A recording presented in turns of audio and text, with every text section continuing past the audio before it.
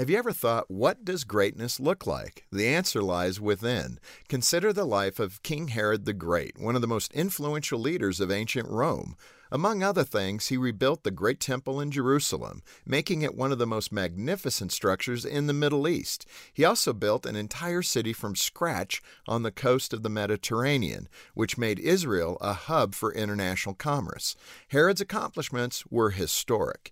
But so were his failures. Herod married 10 wives. Of those 10, he put to death his favorite on suspicion of treason. He killed 3 of his own sons for the same reason after they plotted a coup.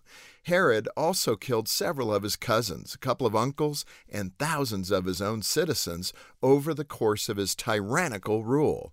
The Jewish historian Josephus records one last hideous detail about Herod.